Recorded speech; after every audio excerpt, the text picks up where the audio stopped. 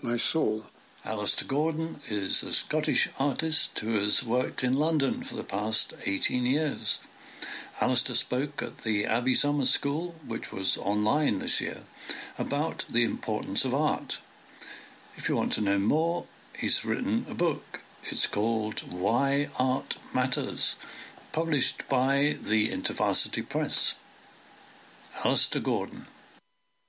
Well, I was at a party just before lockdown, and a friend asked a surprising question. We've been talking about the state of the world, concerns that we had about the beginning of the pandemic lockdown, about what might be happening in the year ahead. And someone asked, she said, people are going to lose their jobs. They're going to lose their homes. They're going to lose their health and their lives. With so much evil in the world right now, why does art even matter?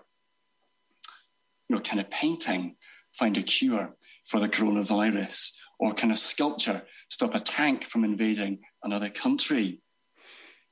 My response was immediate, and it was something like this. Art matters because people matter. And people are made in the image of God. Art gives voice to people who can't be heard. Art shapes the way we see the world and the way that we see one another. Art matters because a beautiful painting or a beautiful sculpture or a film can transform us in a way that nothing else can. It's not just that it brightens up our spirits, which of course it can, but a really great work of art can excite and incite.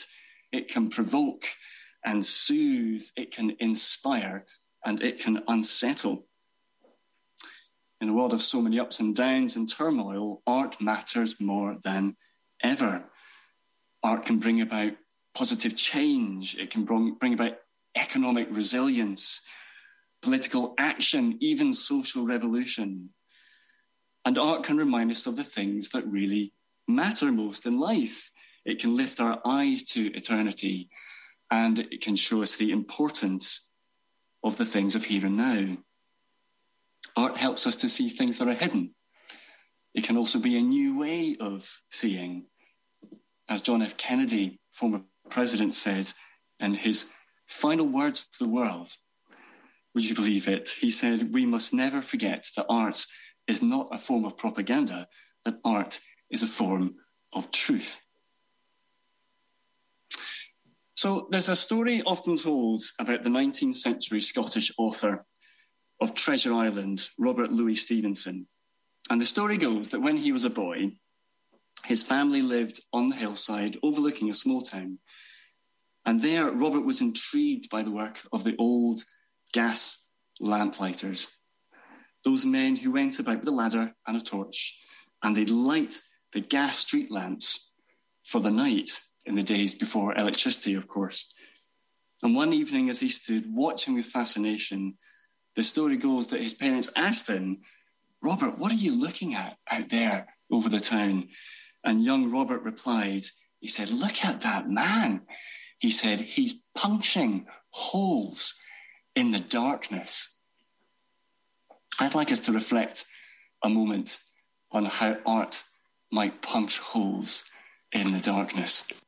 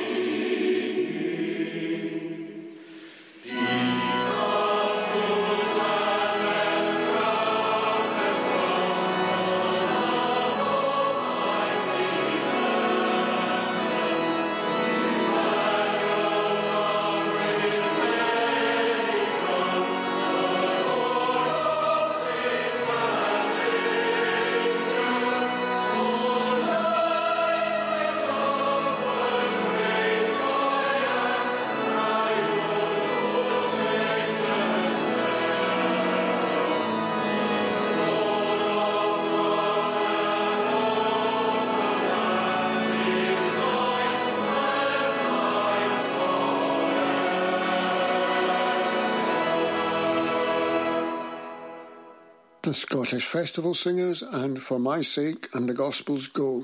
Now we go back to Alistair Gordon, who was speaking at the Abbey Summer School. Like so many things recently, it was a virtual summer school conducted over the internet. A few years ago, my wife and I experienced one of the hardest events of our life together. And I'll never forget that moment when the doctor leant forward at the hospital, took Hannah's hand, and explained to us both that our unborn child was not going to make it into the world. And we didn't know it at the time, but this was to be the first of several miscarriages and failed pregnancies, each one becoming harder. Another prayer said down by the river, another tree planted in memory in the garden. You know, that orchard of grief that was cultivating in our garden and deeply within us. Like many Christian couples, we turned to God for help, or at least we tried to turn. If I'm being honest, we found it very difficult to pray. How could God allow this to happen? What was the sense? Where was the good? Where was the hope? And C.S. Lewis described it so well when he wrote in A Grief Observed that no one ever told you that grief felt so much like fear.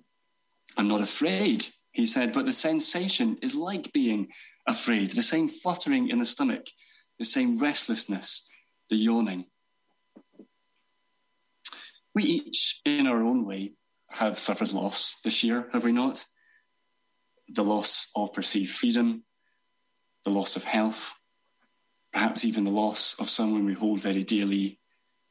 The orchard of grief grows and is cultivated in us, and how the creation groans. Well, I share that story not to garner your sympathy, and my wife and I have been really well supported through the years. But for my wife and I, the Lord offered an olive branch to us in the midst of that grief and despair. And it came to us in the most unexpected of places. It came to us through the arts. To be specific, it came through a poem. Now, my wife and I have been seeing a counsellor, and she suggested that we write a letter to God, and that letter took the form of a poem. As we searched for the right words, trying to find just the right phrase to express what we felt, it was as if a salve was being applied and the healing began. That simple act of poetry was enough to clear a path back to God. It became a focus for our grief, a way of containing the chaos, something tangible to remember our unborn daughter by. A poem led to prayer. Prayer led again to God's word. And there we found the Lord once more in Scripture to comfort and remind us of what is real and eternal. Just as the Spirit of God gave a cloud and gave fire to lead his people through the wilderness, so he might offer art to abide his presence through the darkness and the storm. Art keeps watch through the storm. It holds a vigil in times of need. It gives us the words to express our sorrow and even the colour to identify our grief. In this way, art might remind us of the very character of God, who is not distant, but walks tenderly with his people through the darkest night of the soul. Art can break through the darkness when all else may fail.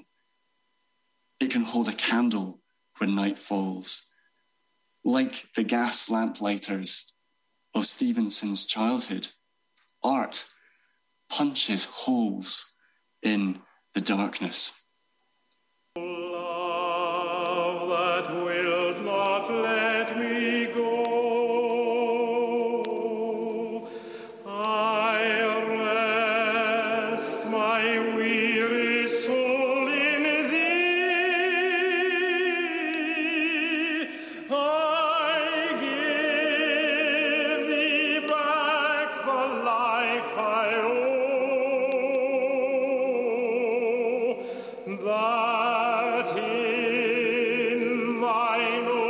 ocean depths its flow may richer, fuller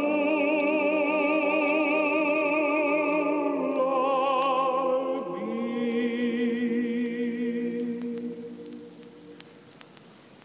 O joy that seekest me through pain,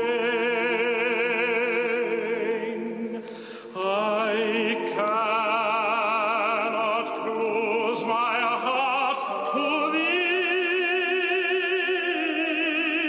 I trace the rainbow through the rain and feel the promise is not vain, that one shall tearless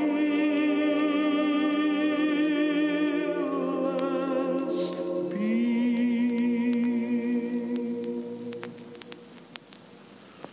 O cross that lifteth up my head,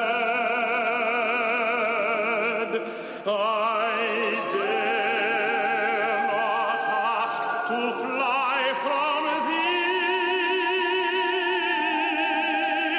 I lay in dust life's glory dead,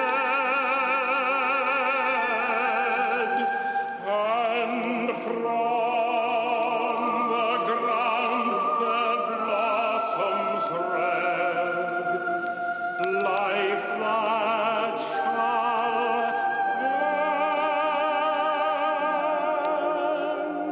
endless be. And that was Kenneth McKellar, along with the choir of Paisley Abbey, and the song was O Love That Wilt Not Let Me Go. Here's Stuart Townend with Hear the Call of the Kingdom.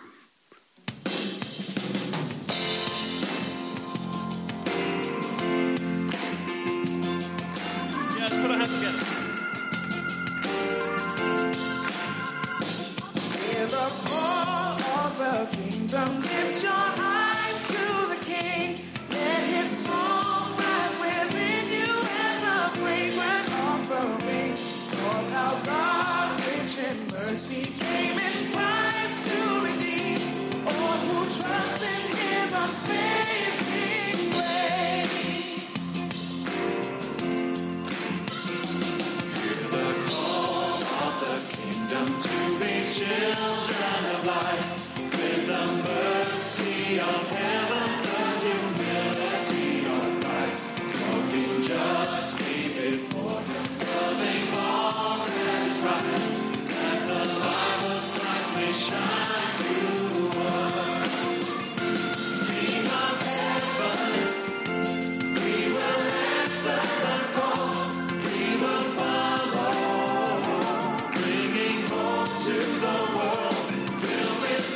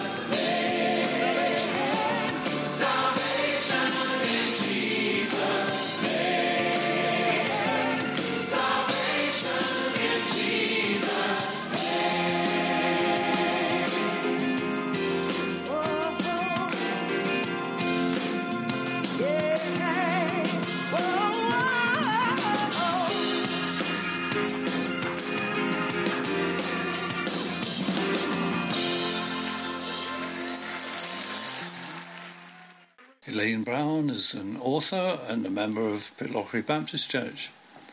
Elaine has produced a series of talks for us on hymns which mean a lot to her. Today she talks about the chorus, "There's a work for Jesus, none but you can do." On lockdown Sundays, and sometimes during the week too, I've thought of hymns and songs and maybe recalled the story behind the hymn or the time when the song specially helped me. Doing this has been a valued part of my faith journey over these months, so I thought I'd share one or two of the songs with you. Today's choice goes way back to childhood days when I learnt a song with a very catchy tune. I'd love to sing it to you, but I daren't. Here's how this song has held meaning for me, not just at the start of my life, but also now in my later years. When I was about 9 or 10, we used to go to a Crusader class on Sunday afternoons. It was held in a big house with a big sitting room that was often full of us kids. We'd sing something they called choruses, and we were often allowed to choose a chorus. So when my turn came, this is the one I usually chose. I'll read it, but it's from memory, so excuse any slight differences. There's a work for Jesus ready at your hand. 'Tis a task the Master just for you has planned. Go where fields are whitened and the labourers few. There's a work for Jesus none but you can do. Work for Jesus day by day. Serve him ever, falter never, Christ obey. Yield him service, loyal, true. There's a work for Jesus none but you can do. Well, I just loved that song, and I loved its tune, and it fired my enthusiasm. I longed to go where the fields are whitened. That sounded exciting. In years later, I think that is just what happened. In due course, my pilot husband and I set off to work with Mission Aviation Fellowship in East Africa. That was a good time. 11 years later, now with 3 children, we moved back to Scotland, and Les began flying out of Aberdeen for the oil industry. Not exactly where the fields are whitened, but even so there was still plenty to do, and our lives were busy. Now I'm a granny and an octogenarian who has moved to a supported living flat and settled in very happily. What now? Is there anything for me now? One day recently I remembered that song, "Serve him ever, falter never." Then, there's a work for Jesus none but you can do. Those last words still apply and always will. Amazing that Jesus still has work just for me and just for you too, whatever your age. I'll read the chorus again. There's a work for Jesus ready at your hand. 'Tis a task the Master just for you has planned. Go where fields are whitened and the labourers few. There's a work for Jesus none but you can do. There's a work for Jesus ready at your hand. 'Tis the task the Master just for you has planned. His to do his daily, even service true. There's a work for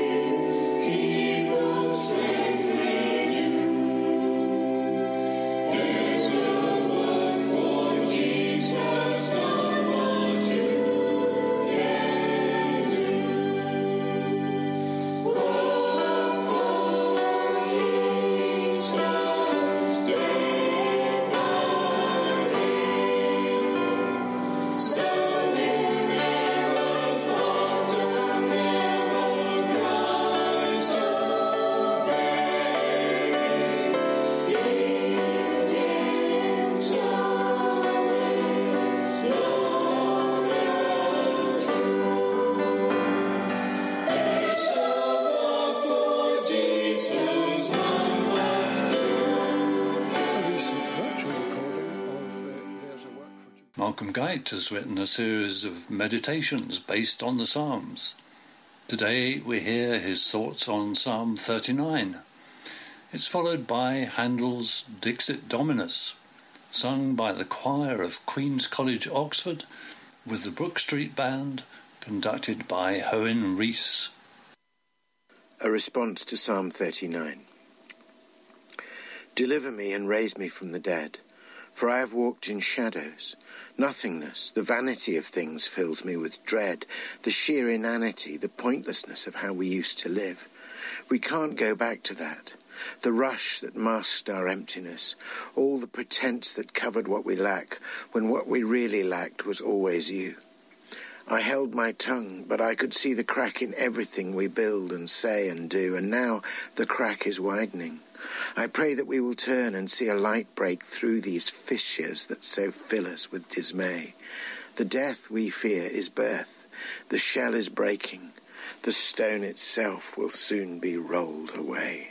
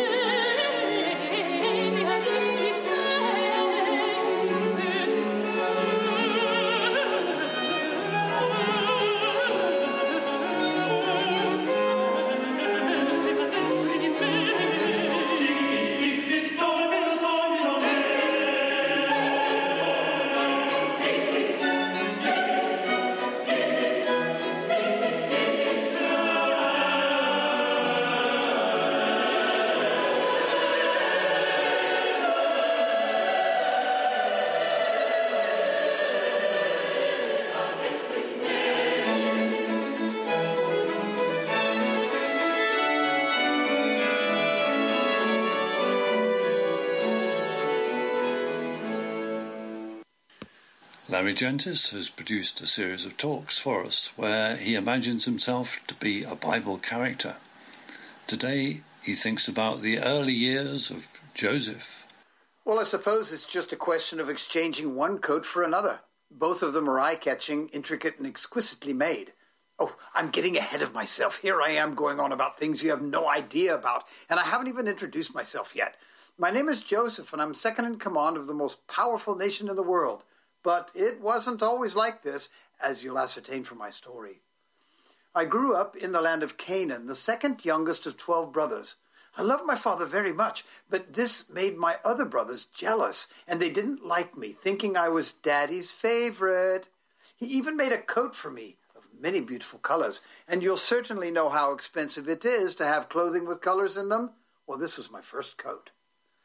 Things got worse between my brothers and me when I told them about a dream I'd had, where 12 sheaves of wheat were in a field, but theirs bowed to me.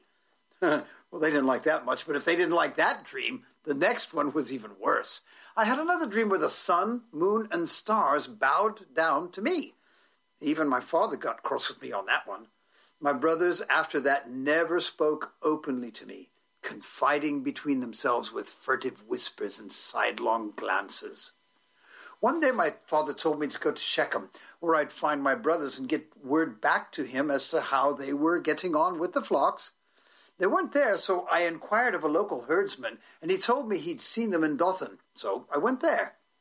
Little did I know how my life was to change. I should have known that something was brewing by the way they said nothing but sneered at me with evil smiles and raised eyebrows.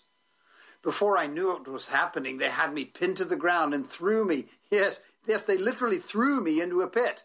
And they also took my coat, my multicolored coat that Father made for me. Soon after, a caravan of Ishmaelites showed up, and they quickly made a deal to buy and sell something, and that something was me. They were selling me as a slave. I overheard my brothers killing a goat and dipping my beautiful coat in the blood to show my father. They wanted him to believe I'd been killed by a wild beast. Well, after that, it took 25 days to reach the land of Egypt with this caravan of Ishmaelites in the stinking hot desert, being pulled along with ropes around my wrists, whilst everyone else rode on sheltered camels. I was then sold into the house of the captain of Pharaoh's bodyguards named Potiphar. There were so many things to learn. Now, keep in mind, I didn't speak Egyptian. I didn't know their customs. My thought was that even though this was a horrid turn of events, going from being the son of one of the wealthiest persons in Canaan to being a slave to a pagan, I made a resolution. With my God's help, I would make better the place I found myself in. So I worked hard, trying my best at every task my master sent for me. In time, he perceived that I did things quite well, and he started to put me in charge of more things little by little, until finally he had me in charge of his entire household. Then came a serious problem. Potiphar had a stunningly beautiful wife, and unfortunately she had eyes for me. Day after day, her lusty looks did little things to attract my attention, but I wasn't to be tempted. One day, she wouldn't take no for an answer, and when all the men were outside, she tried to force the issue and to make me love her. I tried reasoning with her, saying, "Behold, with me here, my master does not concern himself with anything in the house, and he's put all that he owns in my charge. There's no one greater in this house than I, and he has withheld nothing from me except you, because you're his wife. How then could I do this great evil and sin against God?" Now I knew I had Potiphar's trust and his affection. How could I do this? She wouldn't be refused, and I, being a slave in her house, was her property to dispose of as she saw fit. When I ran out of the room, she grabbed a part of my tunic and ripped in her hand. The other men then came from outside after hearing a disturbance. Well, she put on a display of acting that I can only qualify as impressive. And me being a slave, well, there was nothing I could say. For the first and last time, Potiphar was angry with me and immediately sent me to prison. Sometimes wonder what would have been the result if I'd given in to her. She was desirable, and I'm convinced it would have been infinitely worse.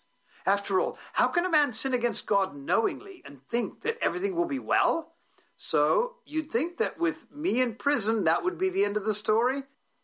Aha, but wait, I have not told you about the second coat yet, so I'll come back next week and finish the tale. We can be kind.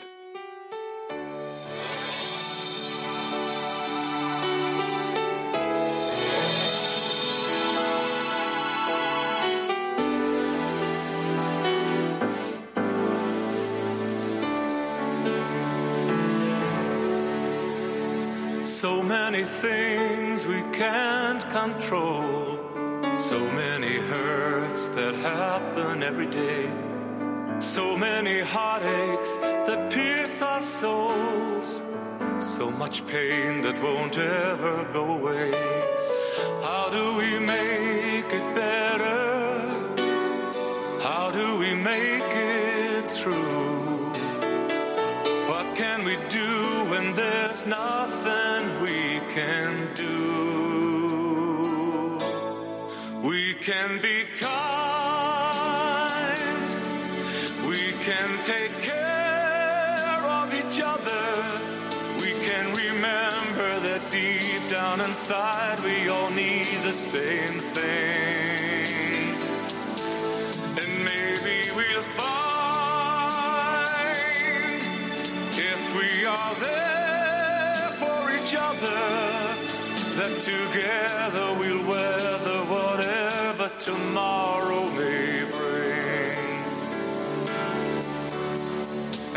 it's not enough to talk about it, not enough to sing a song. We must walk the walk about it, do our part, give our hearts so someone else can get along.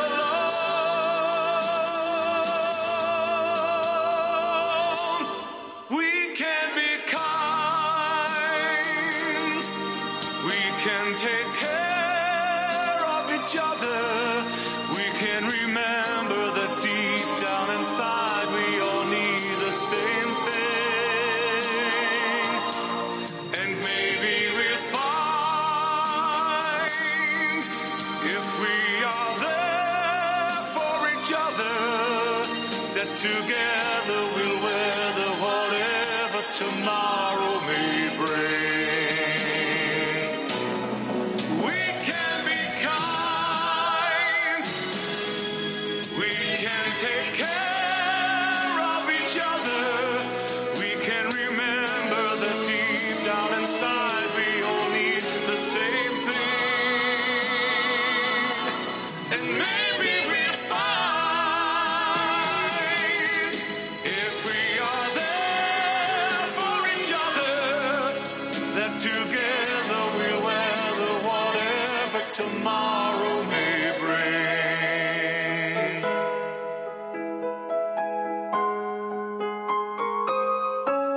And maybe we'll find true peace of mind if we always remember we can